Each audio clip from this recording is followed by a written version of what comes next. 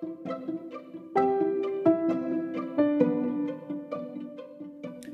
guys, welcome to the I Hope They Hear This podcast. And today I hope people with anxiety hear this, part 2. Okay. Hey guys, welcome to the I Hope They Hear This podcast. And I have another guest with me today. It's interesting because this guest always comes on and discusses a topic we've already discussed. But welcome back to the show, Selena Chang. That's me.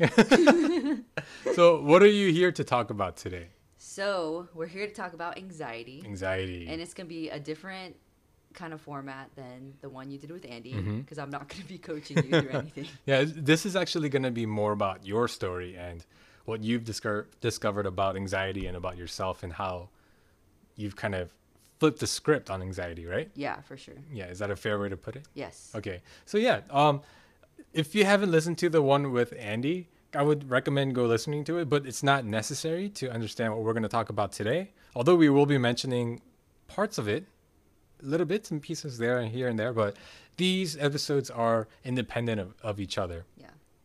So yeah, first of all, I want to say thank you for your willingness to be open and real with the listeners, because I felt really open and real last week when I did my episode with Andy. Yeah. So I mean, I think what I've learned since releasing the episode and some of the feedback I've gotten, people I would have never imagined to have anxiety have come to me saying, I really related and resonated with that episode. Yeah, that's really good. So I think it's a very pervasive thing. So Yeah. that's why we're doing 2 episodes on it. Awesome. For sure. For sure. All right. So and let's open up in a similar way. How would you define anxiety?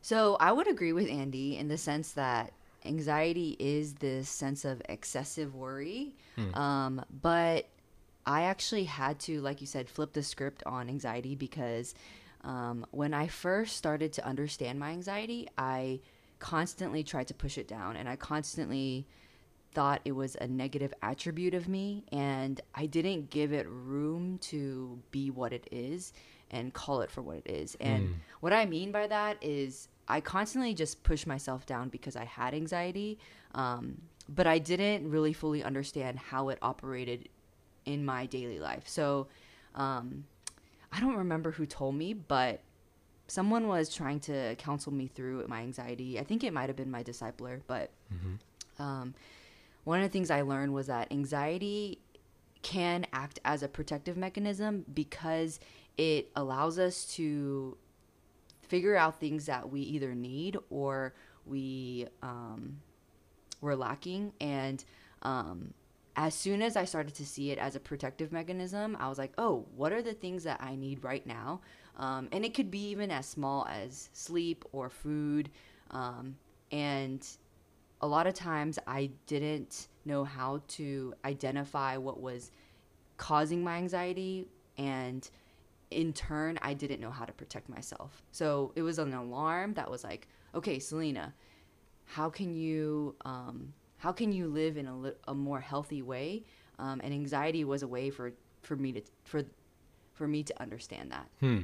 Interesting, because that's a very different take. Yeah. But I like it because it has the potential to be used as a tool, as you were mentioning, rather than as just something you have to endure. Yeah, it's almost like just a defense mechanism. Like, okay, your body's going through something, your mind's going through something, your spirit or your soul is going through something, and your mind or your emotions are saying something to say, hey, I'm trying to protect you from something, so you need to make a change somewhere. But the key is to find out what exactly to change. Interesting. Okay, so can I ask you to go into your story a little bit to kind of get a feel for what kind of the journey, I guess, from turning from I have anxiety, I don't know what to do with it, to trying to figure out what is this anxiety trying to tell me about what I'm going through. Yeah. So when I was growing up, I clearly remember when I was in elementary school, I had a lot of anxiety, but I didn't know what to call it at that time. I thought it was a normal thing that everybody was dealing with. So I just pinned it as natural, normal emotions. But I remember from elementary school, middle school, high school, even through college, and even through like 2 years after college, I would cry almost every single day going to sleep. Oh, wow. It was crazy. And I thought it was normal. Like, this is how you go to sleep. Yeah, Like, that cry it out. you just think about all the bad things in your life and then you just go to sleep. No, Oh, but man. I genuinely thought I didn't necessarily think it was normal, but I definitely didn't think it was a bad thing. This was, you said college? First year of college? All like pretty much my entire life, like Oh, elementary wow. school, middle Wow. school, high school, and then a little bit through college, and then a little bit even after college. Uh-huh. And there were a lot of reasons why I would go to sleep crying. A lot of it was, one, I was boy crazy. So there were a lot of, Okay. I remember in high school, I constantly was looking for a guy to either, to, I just lost my train. To date? Is that what boy crazy means? I guess I just wanted someone to look at me, Oh, okay. like to pay attention to me. Uh, So so would you say you found kind of your self-worth in how much attention right. guys gave you? Or even like my friendships, Uh-huh. just having this like, and it led to me wanting to please people, especially my parents, my friends, and the guys that are surrounding me. And yeah, I just remember in high school I would cry myself to sleep all the time. It could have been triggered by school and the stress of school, or it could have been triggered by, I don't know, one of the guys, like me finding out they didn't like me back or something like that. Something just trivial that, adolescents go through. Mm-hmm. And then in college, I met my discipler through Wesley Foundation, and it's basically Is that just UGA, right? yeah, it's a UGA Christian ministry, and they set me up with this girl who is a couple years older than me, and she actually dealt with a lot of anxiety growing up too. So she was the one who identified all of my emotions and all of this turmoil that I was going through, this excessive worry that I was going through, and identified it as anxiety. I actually don't think I have generalized anxiety disorder because my anxiety doesn't stop me from doing the things that I want to do. Right, right. I'm a very high functioning like person who deals with anxiety. But she basically was my cheerleader and my counselor, my discipler, my mentor in trying to figure out this journey through anxiety. But all through college, I still dealt with it at a high level. And it was because I didn't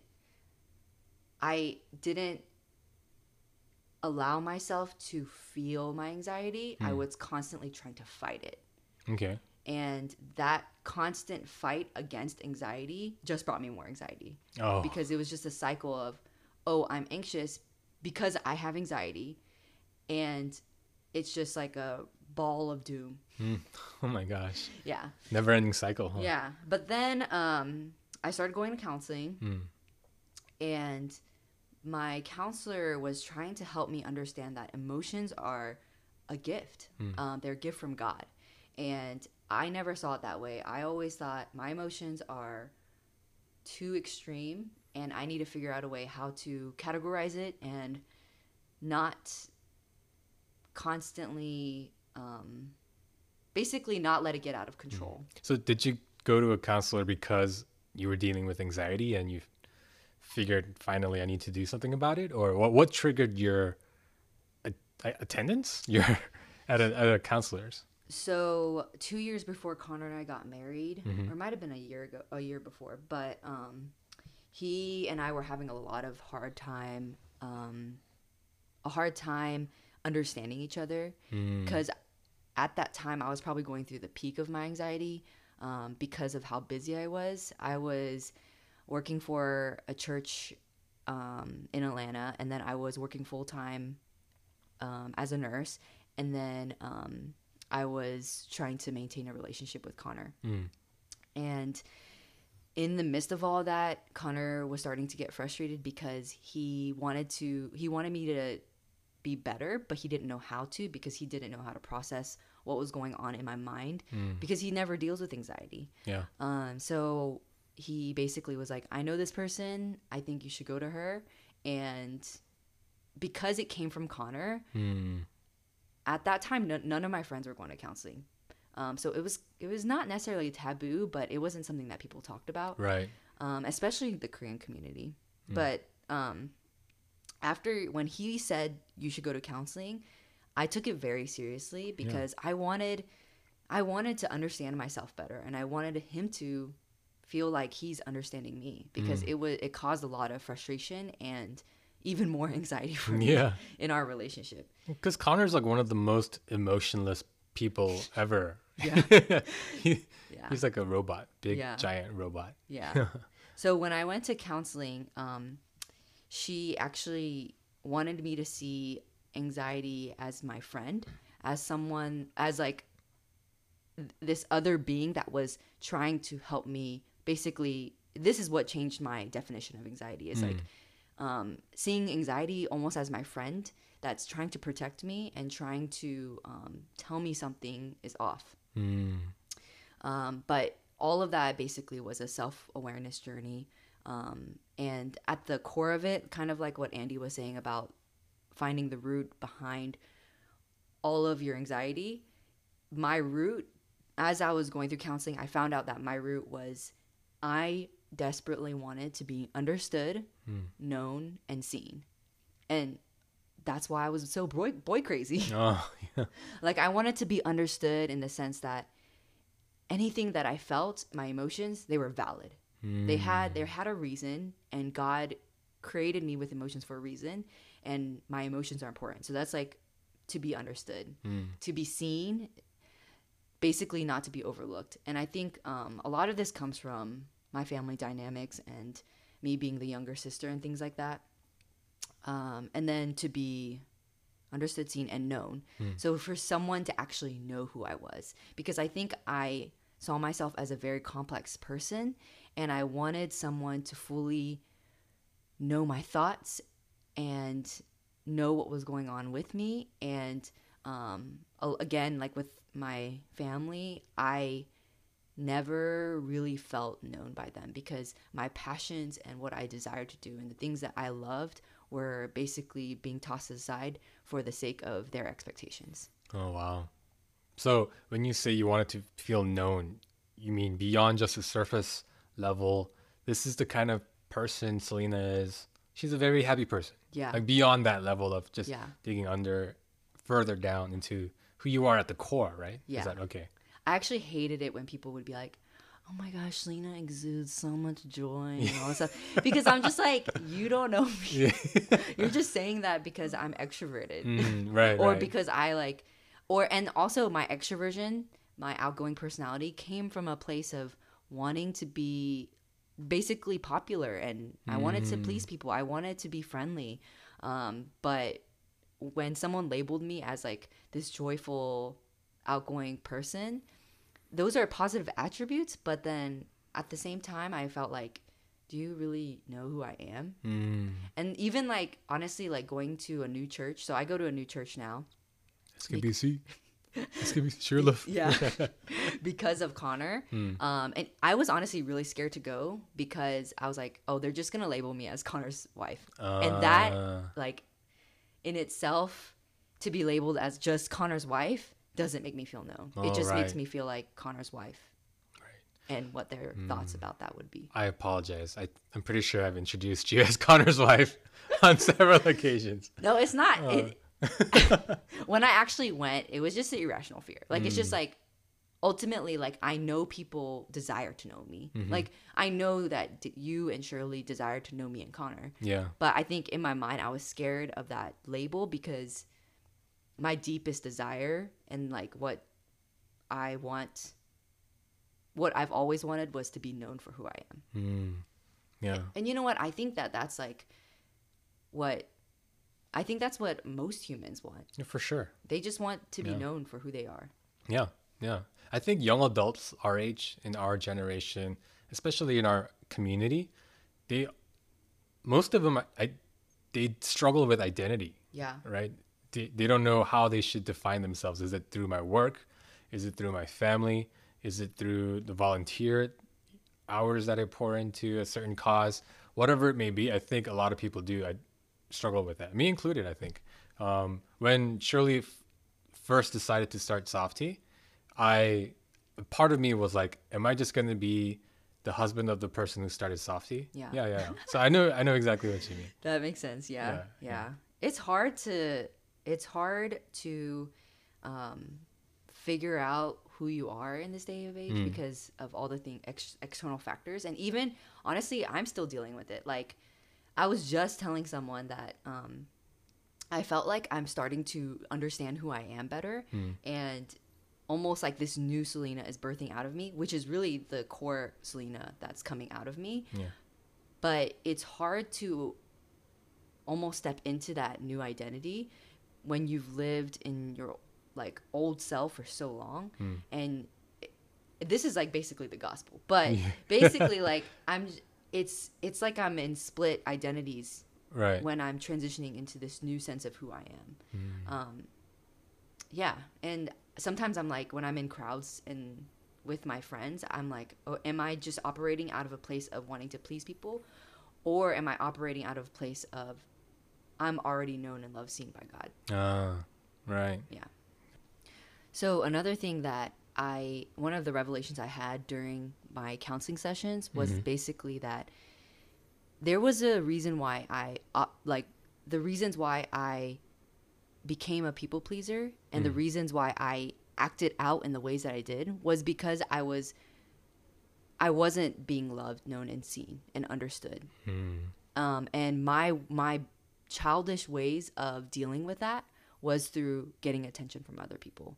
So she showed me that it's unhealthy behavior, but it was rightfully how a child should respond. Like, it's almost like she defended me as a child, which was so healthy. Like, it was breakthrough for me and healing for me, because I always was like, why did I act that way? Why was I so focused on how people saw me and all these things? But in reality, it's like, well, that's how a child would respond. Yeah. Like, that's how they would deal with things.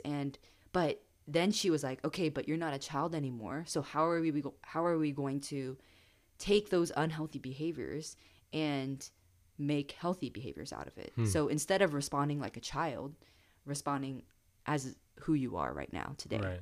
So just to kind of summarize what's happening right now, your reason and the core trauma, if we can label it as that, as to why you started having this anxiety is because as a child, you didn't feel as though you were being seen, heard, known? Understood. Known and seen. Okay, Yeah. understood, known, and seen, right? Yeah. So would you say that the anxiety that manifested was because it was your body trying to tell you that you're missing something in your life? Or Yeah. okay. Yeah. It was like my anxiety was saying, Selena, and it's almost like, I feel like, not to go as far as like anxiety is a gift or anything like that, but it was basically the way, like, crying when I was going to sleep, that the manifestation of anxiety in that way was healing for me, because I had to get it out somewhere. I had to process it somewhere. And the only place I could feel that was safe was my bedroom at night when I'm going to sleep. But in every other area of my life, I did not find a safe place to process that. Even with my friends, it's like, what am I going to say to my friends? Oh, do you go to sleep at night and sleep and cry all the time? Obviously, I don't want to start a conversation like that. Yeah. But it was just interesting for me to hear from my counselor that, hey, when you did all of these things, you were just trying to protect yourself. You were trying to process these things as a child, and it was the only way you knew how to. So it's okay. But now it's like, oh, but now you have these tools. Let's actually put them into action, become self-aware, and start becoming healthy. So this point in the journey, you've been dealing with this unknown reason for anxiety all your life. Your counselor, she talks to you and you've identified where that came from. You've also been told that the way during a time where you were questioning why did I act like this, your counselor confirmed to you that that is natural way to deal with it and what your body was responding to, right? So Right. you've kind of identified where the anxiety was coming from. Your actions to combating that were validated. So you're in a pretty healthy place to start now overcoming that, right? Right. Okay, so continue. Um, Sorry, that okay. was like a Yeah. interim recap of where we are. Yeah, for sure. So when you okay, so whenever I think about my anxiety, one of the things Andy said was this excessive fear, right? And I would say that also at the base of every lie is a fear too. And two of the lies that I can think of, if I just put a broad statement over my entire life, I would say that the two main lies of my life was that I was not good enough or that I was too much, Oh wow. which are extremes. But when you think about someone who has anxiety because of the fact that they wanted to be loved, known, and seen, but didn't receive those things, then they're saying, then the fruit of that is it's my fault. It's my fault that I'm not loved. It's my fault that I'm not known. And if it's my fault, then the lies that that were birthed out of that in my life were, oh, Selena's not good enough. She doesn't have what it takes. Or Selena's too much. She's like way too emotional. She just needs to she just needs to be set in a corner. And it's interesting because I would say that growing up, my personality was extreme. Or like I would overcompensate because of these two things in certain areas of my life. But yeah. Like, how would you overcompensate? So for like the not good enough thing, if we think about my spiritual journey, I would say that I pretty much did as much as I could as a high schooler to serve the church in 50 different areas of ministry.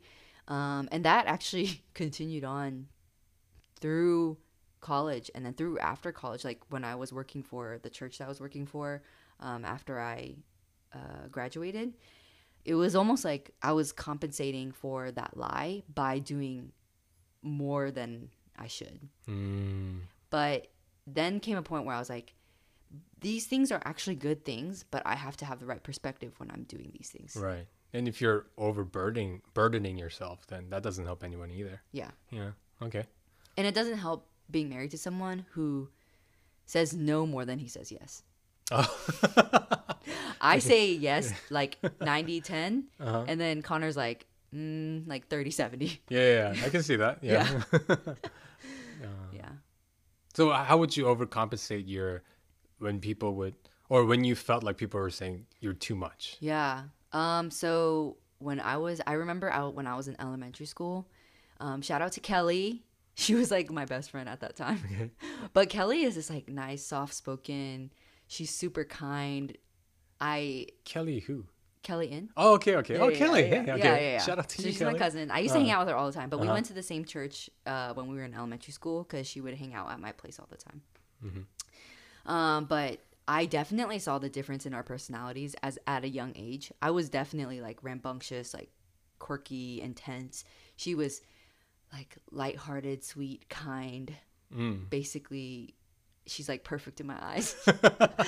But I just remember at a young age, I was like, man, I need to tone it down. I need to be like her. So I would, if I felt like something I would say sounded rambunctious, I would tone it down.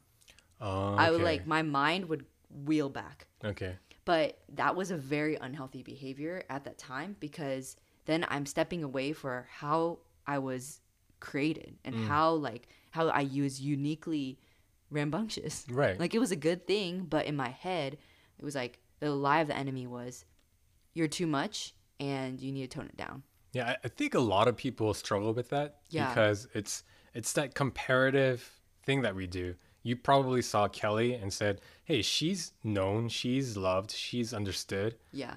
but I'm not. So maybe I need to emulate what she's doing in order to. Wow, Yeah.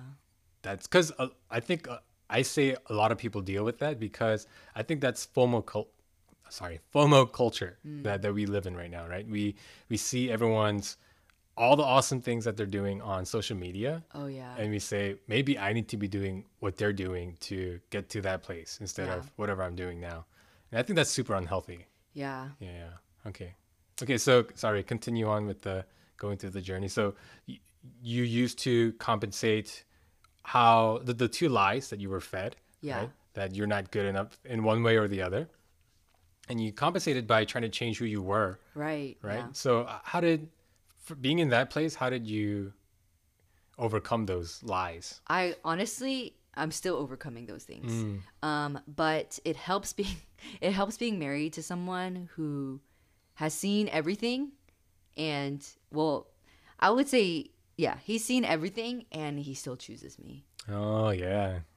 Shout outs to Connor. Shout out to Connor. But it's true, like Yeah. I don't think I've ever had anyone like that in my life Mm, who's seen all of who I am and has still chosen to be with me. mm, Not and most of it is the see all of who I am because it's interesting because I actually think I'm a pretty vulnerable person and I'm pretty open, but when I was in college and even in college I thought I was pretty real and vulnerable, but I remember I was talking to my roommates at that time and we were reminiscing on college life and I was like, yeah, I used to cry every day to sleep, and they're like, what? yeah. Like, they don't remember that, and they Yeah. don't remember having access to that part of my life, Mm, which is scary because they were the closest people to me at that time. mm-hmm. So I think like being with Connor has stretched me in a lot of ways Mm-hmm. and helped me accept myself because he accepted me. Mm. But I think in an even grander state is that well, Connor is not perfect either. So Yeah, for sure. there are moments, actually most moments, he gets frustrated. But Yeah. I think one, going through counseling, like Mm. Andy was saying how important it was, and even like he was talking about different components, like having counseling. Like what did he say? He was like there are multiple things that are necessary, like spirituality, health, emotional health, mental health. Like all these things are necessary Yeah. in order to be healthy. And I think I'm still in the process of that. I Yeah. don't think that it's like I don't think I still struggle with anxiety. I still struggle with these lies. Mm. But it's I feel like it's a struggle that I not happy about, but I can take ownership of it. Like Yeah. I can be like, this is what I am dealing with, and I decide to go through it Mm. with my God and with Connor and with my friends. And instead of hiding away from it, I'm choosing to put it in the light and choosing to share it with people, because if it just stays in me, then it doesn't do anything. Right. It just festers and it actually gets worse. Yeah. So I want to ask you, can you give us an example of how you used your maybe an anxious moment to turn it and say, what is this trying to tell me about what I'm going through? Yeah. I'm trying to remember. It's okay. So maybe not a specific moment, Mhm. but this happens a lot. Okay. So your anxiety is unreasonable. It's hard to reason with anxiety. Like that's why me and Connor have so many issues. Is like he tries to logically reason through why I'm anxious, Yeah. but even if he tries to get to why I'm anxious, it's when you're in a panic state or anxiety attack or something like that, you can't reason through it. You just have to go through it and then work through it. Right. But a lot of times, like Connor just says what he means. He just is like, oh, he'll be like, why are you sad? Or like, he'll Stop just being sad. yeah, Right? he just like says what he means. Yeah. And sometimes the wounds in my heart, they get offended by it very quickly. Like it's a trigger. And like a normal person who hasn't dealt with the things that I've dealt with probably wouldn't respond that way. They would just be like, "Oh," and then respond to Connor. Yeah.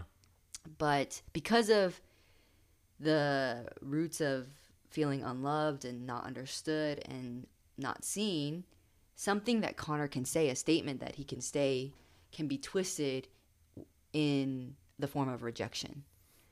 So I will feel a high level of rejection. All right. But a lot of the times, it's not because of Connor. It's because of maybe I'm too tired. Like, maybe I need to just take a 30-minute nap and sleep it off.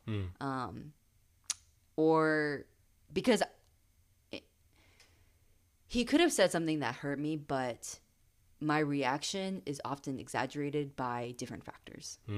Because if I'm in a good mood and nothing's bothering me and like my needs are being met, then a lot of the times I'm able to not necessarily logically run through it with him, but I'm able to kind of have a mature conversation about what's going on. But a lot of the times when I'm like spiritually depleted, if I haven't been engaging with God, if I haven't been just spending like an hour a day journaling my thoughts and like being with God, I feel that spiritual depletion, and it sets the tone for the rest of my day. Or if I feel disconnected from my friends and they say something that is offensive, I immediately am like, oh, I feel so disconnected from this person, or I feel so like, so a lot of these anxious thoughts get exacerbated because they're areas of my life. It doesn't have to be pertain to that certain person, but if, like I said, if there's areas of my life that have needs and I haven't met it yet, the things around me can be exacerbated. Oh, I see. So when something happens specifically between, let's just use you and Connor for now. Yeah. And you feel more anxious about that, then you can kind of, instead of wallowing in that anxiousness, you can stop and think, well, why am I feeling this way? Yeah. Maybe I need to take a nap. Yeah. Maybe there's something in me and Connor's relationship, or you and Connor's relationship, that needs my attention, or something like that. Yeah, exactly. And I like that. yeah, and a lot of times it's just like, oh, Connor and I need to go on a fun date night, or like we just need to laugh it off. Yeah. Because we get so, Connor and I, we still kind of work as independents right now. I would say that our schedule is very, it's not like a typical married person's schedule. And because for those of you who haven't listened to the previous episode that I did with Selena, she's a nurse, so you have specific shifts that are there, very sporadic, right? Yeah, and I'm also in school, so like my schedule changes every day. But if I haven't spent time with I don't even remember what we were talking about, but if I haven't spent time with Connor for like genuine quality time with him, I immediately feel disconnected from him. And then everything that I'm doing makes me very anxious because I'm like, I'm just wasting my time doing this when I could be having a date night with Connor. I don't know. Okay. So again, in that situation, you can use that anxiety to kind of help you pinpoint what aspect of your life you need that needs more of your attention, right? Yeah. Okay. And all that to say, like, it's interesting when you start seeing anxiety as a alarm, because or like one of the phrases that the church that I used to go to use would be like checking the weather. So you wake up in the morning and you check the weather, basically like ask yourself, oh, how are you doing, Selena? Like what do you need today, Selena? And if you can go through that every day and check in on yourself, then and take a moment for like silence and meditation, I believe that a lot of the anxiety that I feel would be lessened. But and I don't say this for everyone who deals with anxiety, because I know people who have like severe generalized anxiety disorder, right, who, and they deal with anxiety in a way where nothing could be triggering it. It could just be that they're experiencing anxiety, and there are a lot of things like neurologically that we don't know about. And I don't know, like I believe that there are ways to be self-aware and diminish your anxiety and even heal from anxiety. But I also believe that there are people who deal with it and are born with these. I'm not like a neuro nurse or anything like that, but like these messages in their head because of hormonal imbalances or whatever it is. Like, I think that it can be a real, like, it is a real mental disorder. And so if there are people out there that are dealing with GAD, I'm not saying that there's an easy fix. Right. Yeah. And, I don't know. I say this because I know people who have this. Yeah. And I work with people who have this, and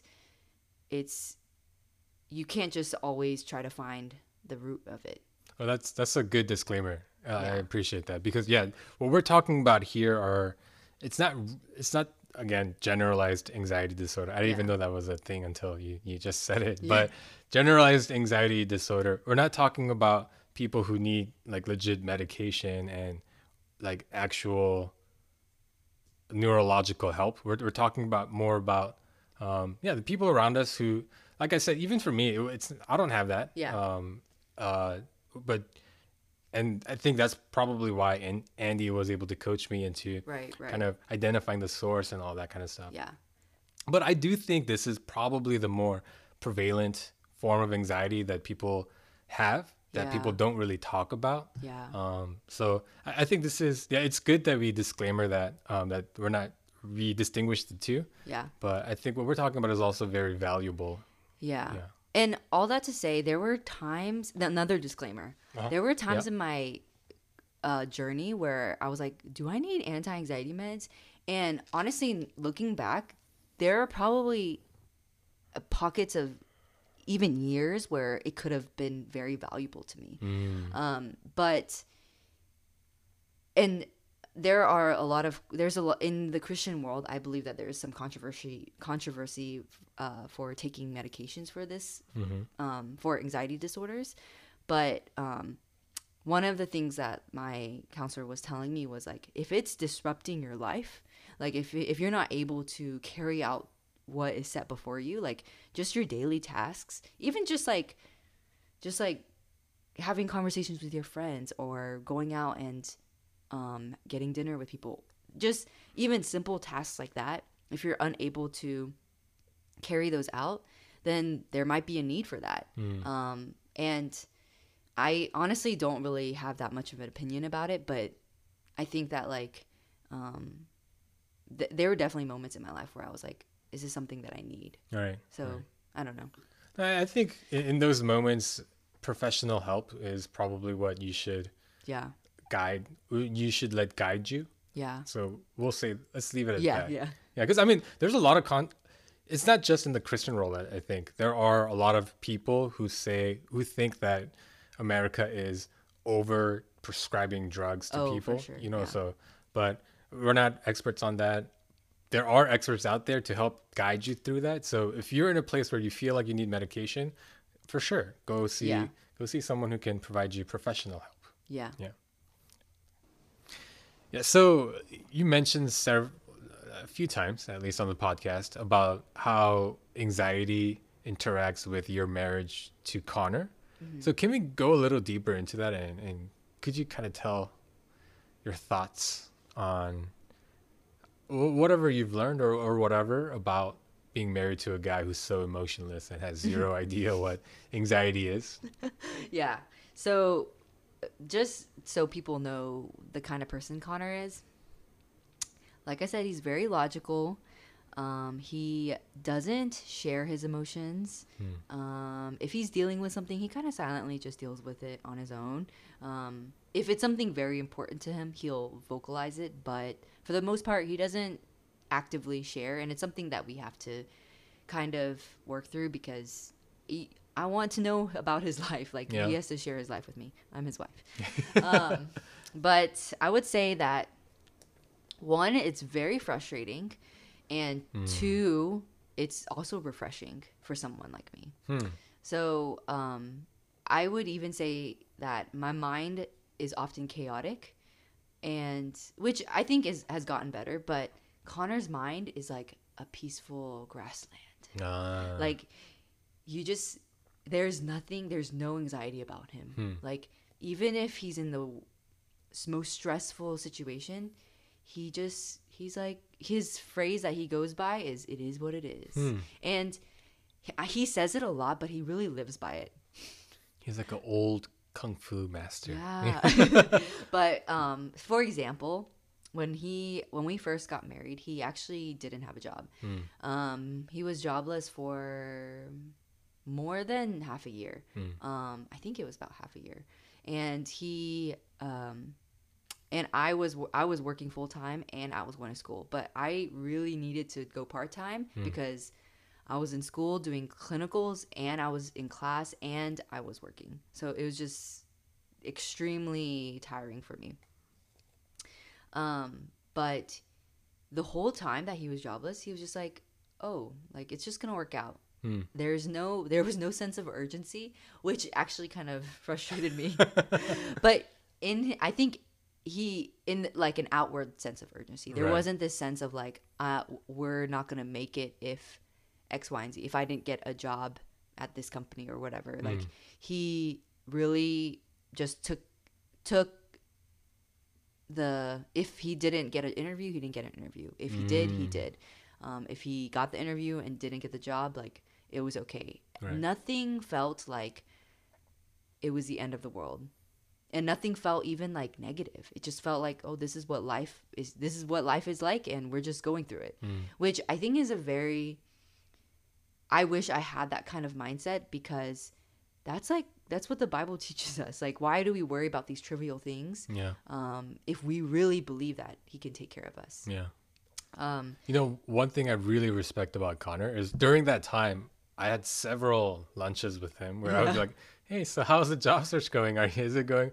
And he was always very cool, calm, and collected about it. Yeah. But the thing I really respect is the fact that he eventually found like the perfect job for him, one he Yeah. loves and one that's sounds. I want to get a job there. Like it sounds like Yeah. a really great work environment. Someone like me, I would have been so stressed out and freaked out. I would have gotten just the first job that came my way. Yeah. And I And- think like one of the things that I love is that he taught me he almost taught me how to love him. Like by desiring for him to pursue his passions was so important to me because he doesn't like doing things he doesn't like doing. Yeah. Yeah. So like if he doesn't want to do it, like even small things like if people are like, let's go bowling, and everyone decides to go bowling and he doesn't want to go, he just won't go because Right. it's like he just doesn't want to do what he doesn't want to do. Yeah. Yeah. And but because of that perspective, it showed me how to love him well, because I was like, okay, if he really doesn't want to do something, then why am I pushing him to do something that he doesn't want to do? Like his severe like desires or passions allowed me to want him to go after his passions and the things he cares about. Because at the core of it, he didn't care about money. He cared about doing something he wanted to do, which That's I think good. is which Yeah. is so admirable. Yeah. So that's like the good side of it. It's like refreshing, Yeah. and there's a sense of peace when I'm around him. There's a sense of like I can rely on his steadiness, and I know that he won't change his mind. Like because he's made a decision to love me for the rest of his life, I know that's gonna be that for forever. Like I don't even have to question it, and I Right. don't actually. Like in the past, I think if I had married anyone else who wasn't like Connor, I would have lived in the fear of him abandoning me. And that was one of my fears growing up, is like, so people are just gonna abandon me. Right. But I actually never deal with that because he is the way he is. On the other hand of things, The bad side. yeah, it's really hard for him to understand what I'm going through. So there will be times when I'm in a panic state, like I'm having an anxiety attack, and he doesn't know how to respond, and he'll just be silent because his words matter very much to him. So like everything he says he means, so he doesn't want to say something that he doesn't mean. And if we are talking about something and I'm going through an anxiety attack and I'm saying all these things, he will be silent for like an hour before he'll know how to respond. Oh, wow. But that hour feels like rejection every minute. It's like every minute that's passing, he's rejecting me more and more. And there have been times when he's called me like too sensitive or like too emotional, and I've also had to like shut those things out, because in my journey of figuring out how to deal with my anxiety, I had to believe that my sensitivity and my emotionalness were gifts, and they were like, they make me who I am. And my sensitivity gives me an ability to be compassionate towards people in a way that many people aren't able to do. Right. So there would be times when we would be frustrated with each other, and he would say things like, oh, you're being too sensitive about this. And I think this is where perceived reality, like what you were talking about with Andy, comes into play, because if you understand that people have a perceived reality, then I'm not being too sensitive. I'm just reacting the way that I would react. Right. Yeah. I would just be seeing a perspective the way that I would see it. So, but I think for Connor, it's hard for him to, because he doesn't even understand anxiety or emotional like distress. It's hard for him to understand my perceived reality or even accept my perceived reality, which is very painful. And it's like, if my core desire in life is to be understood and my husband's not able to provide that, then there's a huge problem. Right. And it's actually something my counselor had walked me through, because she was like, are you willing to marry, like say yes to someone, to someone who may not ever fully meet all of your emotional needs? And that's when saying yes and having a choice in marriage became very real to me, because I was like, oh, I'm saying yes to someone who can't provide this specific need in my life. But at the same time, and she wasn't saying like having all of my emotional needs met, but like just even like coming to a point where he can understand me. Right. And honestly, like it is a very painful point in our marriage. And it's something that like we're constantly trying to find ways to communicate better, because our communication kind of it can lack in a lot of ways. Like if you listen to our conversations, sometimes it's just like, you guys are not like speaking about how you guys are feeling, because how he feels about me when I'm anxious often shuts me down. And I can't get my words out. Right. Yeah. Oh man. You know what's funny? As you were describing Connor's logical ununderstanding of your perceived reality, I realized I'm that person for myself. I'm very similar to Connor in the logical side of things. Wow. So in my head it was, oh, I'm feeling anxious, but it doesn't make sense. Your perceived reality doesn't make sense. So like, yeah, that's interesting. Yeah, that is very interesting. Yeah. But I think that's good to know that you're dealing with both those things, because every one of us, I think, listening, who've dealt with anxiety, either have those people around us who can't understand our perceived reality, or we think they can't understand it. Yeah. Right. So the fact that you're dealing with that every day, I appreciate you telling us that, because that's very real.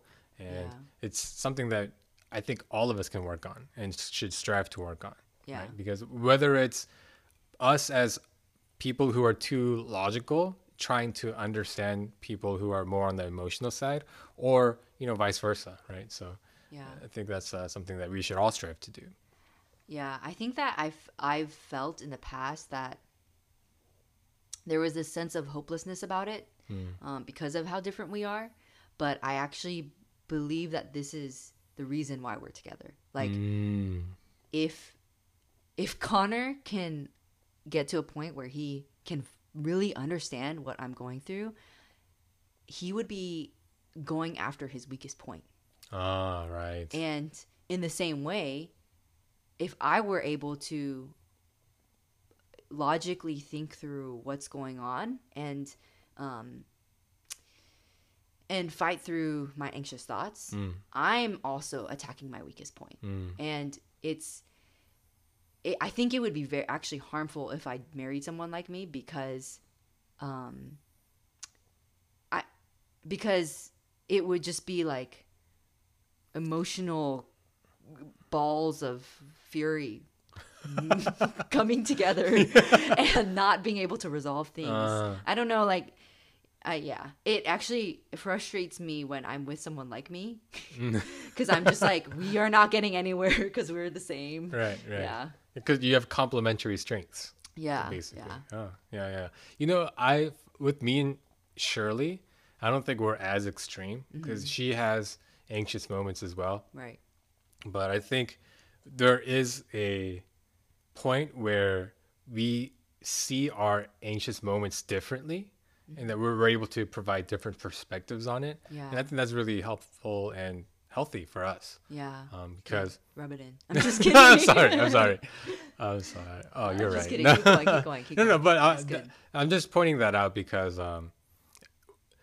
I could have taken her perspective on my anxiety as an attack on me, Yeah. as you don't really understand what I'm going through. Right. But the moment I chose to think she's providing a loving alternate perspective on it is when I was able to, I think, utilize that Yeah. better, right? Yeah. Obviously, we still struggle. We say things that we don't take in well sometimes, but I think, just being open to understanding and knowing and accepting that whatever your spouse tells you is meant to help you, not to shut you down, Right. I think can be a healthy twist on things. Yeah, that's really good.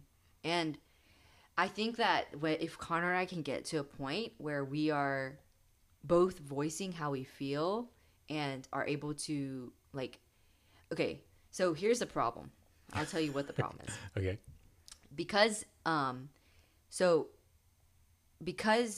I am the only one experiencing anxiety, Connor sees it as like me and my problem. But the way to really tackle it as a married couple is to see anxiety as its own thing, not connected to me, just as like a separate entity, and partner with each other and go through it with each other. Because right now it's just like me and my own anxiety, and Connor's just trying to like hop on and like tell me what to do and like help me get through it.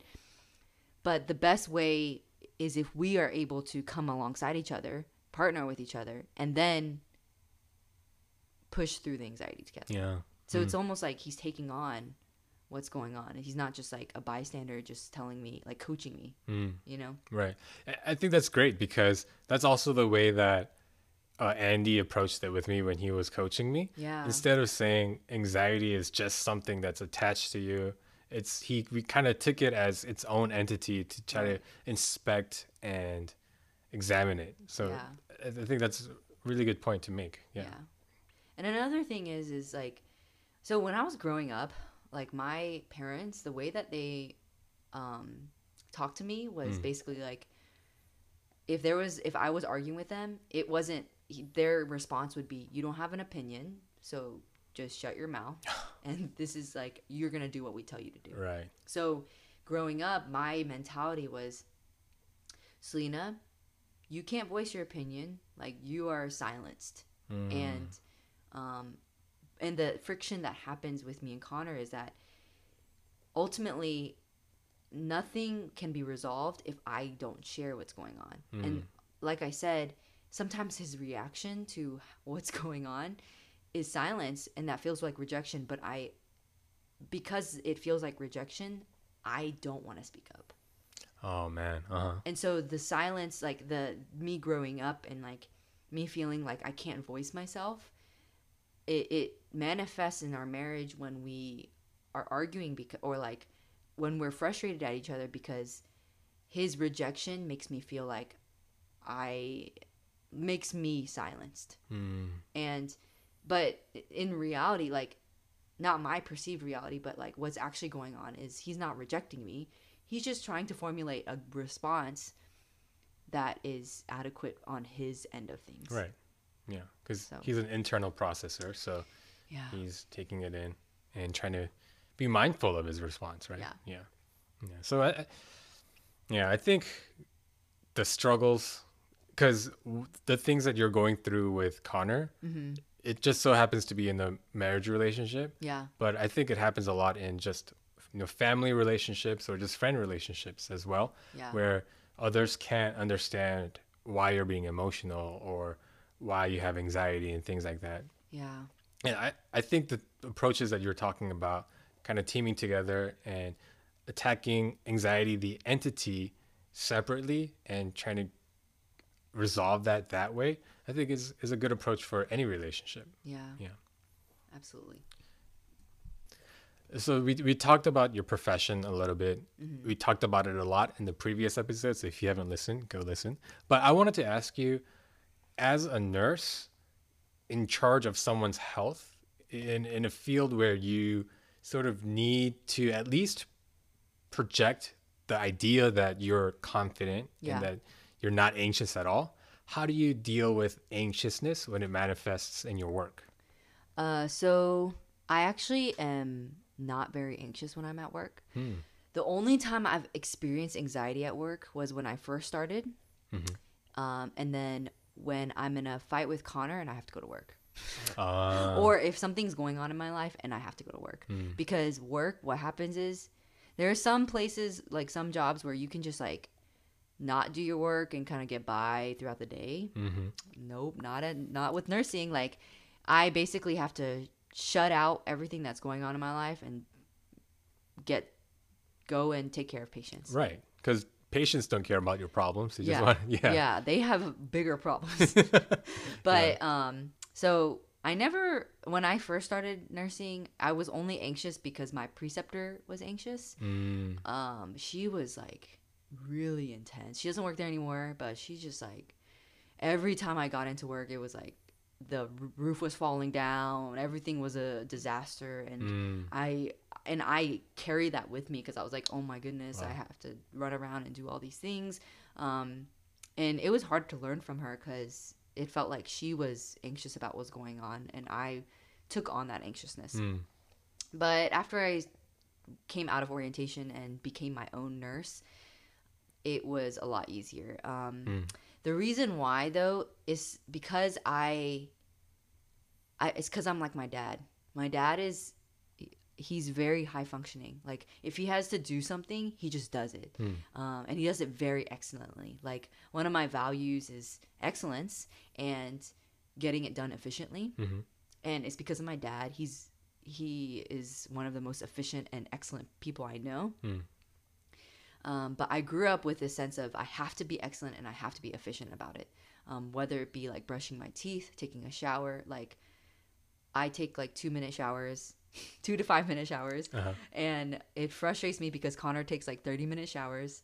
But but I'm a very efficient, and like, people know me as I can get my work done. And I'm very hardworking. So when I'm at work, a lot of my anxiety just gets, I don't necessarily think it gets shut down, but it doesn't manifest. But I think it's because I understand in my head that there's a task at hand, and I know that I can do it, and I know that I'm good at it.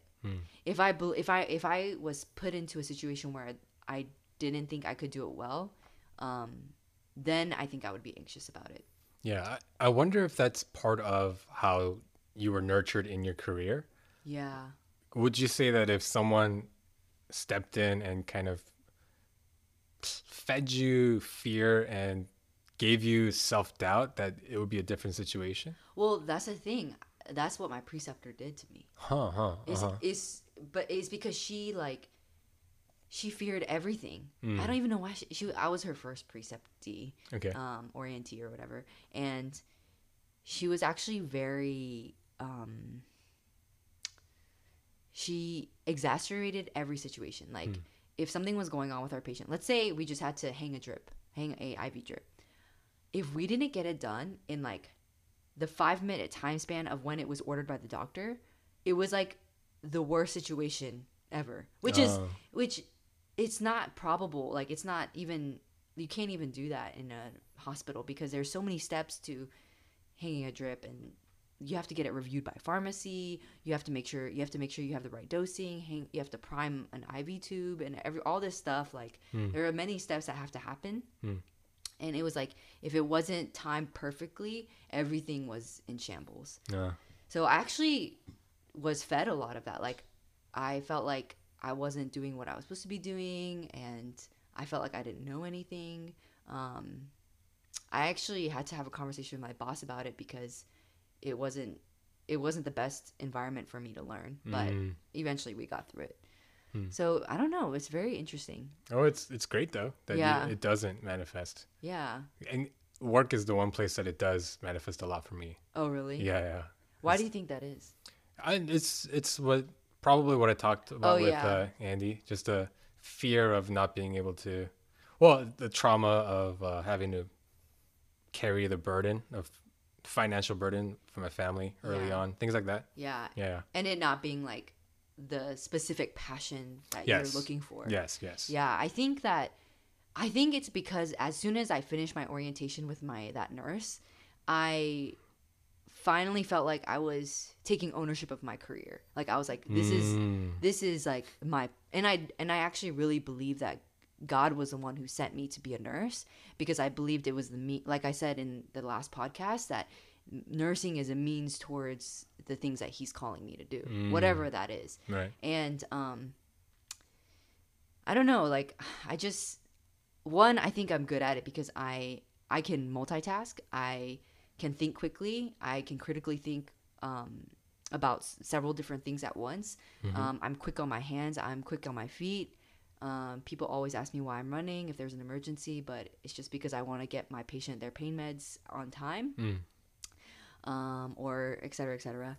And I don't know. I enjoy doing my job well. But it's interesting because I would say that more than half of the nurses I work with deal with intense anxiety, like worse than me, Right. even especially in the workplace. And I would say that even people who don't work with me, most nurses experience anxiety on a high level. And I can name like 7 or 8 nurses that I work with that are on anxiety medications. I can only imagine because it's such a high stakes Yeah. career. So, Yeah. yeah. And I think, okay, also you have to have a good perspective about it. Like if I believe that I'm doing my best, then I know that even if I make a mistake, hopefully not a life-threatening one. And it's honestly, it's easy to make a mistake in the hospital, but it's also like if you're really paying attention and if you're doing your job well, then I know that like my patient's gonna be okay. And it's not, and I have to be like, it's not my fault that like my patient's unhealth is this way, Right. or I can't blame myself for something that happens because humans are so complex. And it's almost like I detach myself, not necessarily in an emotional way, but like mentally I'm like, okay, I'm able to think logically at work. That's what it is. Wow. It's so weird. Yeah. That's good though. Yeah, I'm not very, it's weird. I'm not very emotional at work. Like if a patient's breaking down and crying in front of me, I can elicit an emotional response and be compassionate because it's one of my strengths. But I'm more actually able to step away and like not be in it. And yeah, I think very logically at work. Oh. Yeah, I think that's probably because you enjoy what you're doing and you find purpose in your field. Yeah. I guess I don't. Hopefully no one from my companies. Oh yeah. But hey, thanks so much for coming and being so open and divulging a lot of personal information. Yes, absolutely. So I'm really hoping that people listening to this episode, just like the last, can feel like you're not out there struggling by yourself, that whatever you're going through anxiety wise isn't unique, that there are people out here who can help and who you can discuss with. So if anything we talked about today resonated with you, you want to give us any feedback, you can email us at ihthtpodcast@gmail.com. That's I hope they hear this podcast. I hope they hear this abbreviated podcast at gmail.com, or comment or message me on Instagram at I hope they hear this. And any messages you want to send to Selena, I will relate to her, or you can follow her on Instagram yourself, or whatever way. I don't know. Just find her information and you can contact her yourself. But if you're not a stalker, then you can you can talk to me, and then I will relay the message. So yeah, thank you guys so much for listening. And yeah, I'm really hoping that this epidemic of anxiety that our generation is going through can be dealt with. Yes. So yes. All right, guys. Thank you so much for listening for the third time. And we'll talk to you next week. Bye.